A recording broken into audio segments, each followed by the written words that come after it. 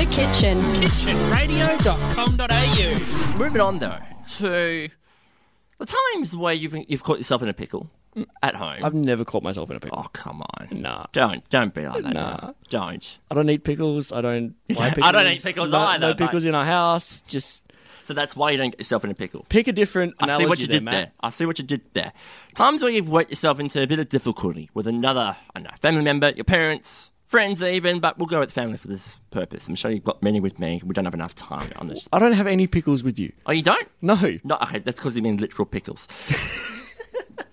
Times where you've came up with fake rules or even fake conditions to get yourself out of certain responsibilities. Now, my go-to personal favourite is one that I got from my dad, which is, like, say, I've used this a few times where I've got my sister to do an errand, like, say, vacuum the back room or vacuum the house or even vacuum my room or clean my room, and I'll give her some money or whatever. So basically, monetary bribery. Correct.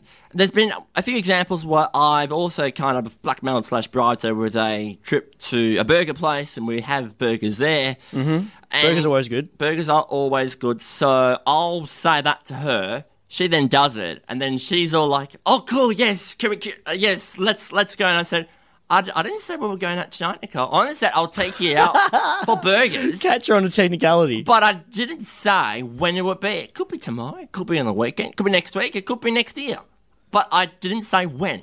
But you did my room, you cleaned my room, and thank you for that. You have to wait for your burgers until I can afford it, okay? How many times have you promised her burgers? Too much. Probably, Like, give us a rough number. I don't know, a dozen? Dozen. Yeah. How many times have you taken her to go get burgers? Half a dozen? There we go. It works, people, it works. You'd think she'd learn from now. No, she doesn't. She's a sucker for burgers because she's always broke like me, so, you know.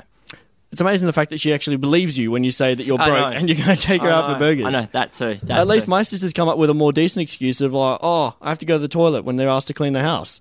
3 hours later, you still don't know where they are.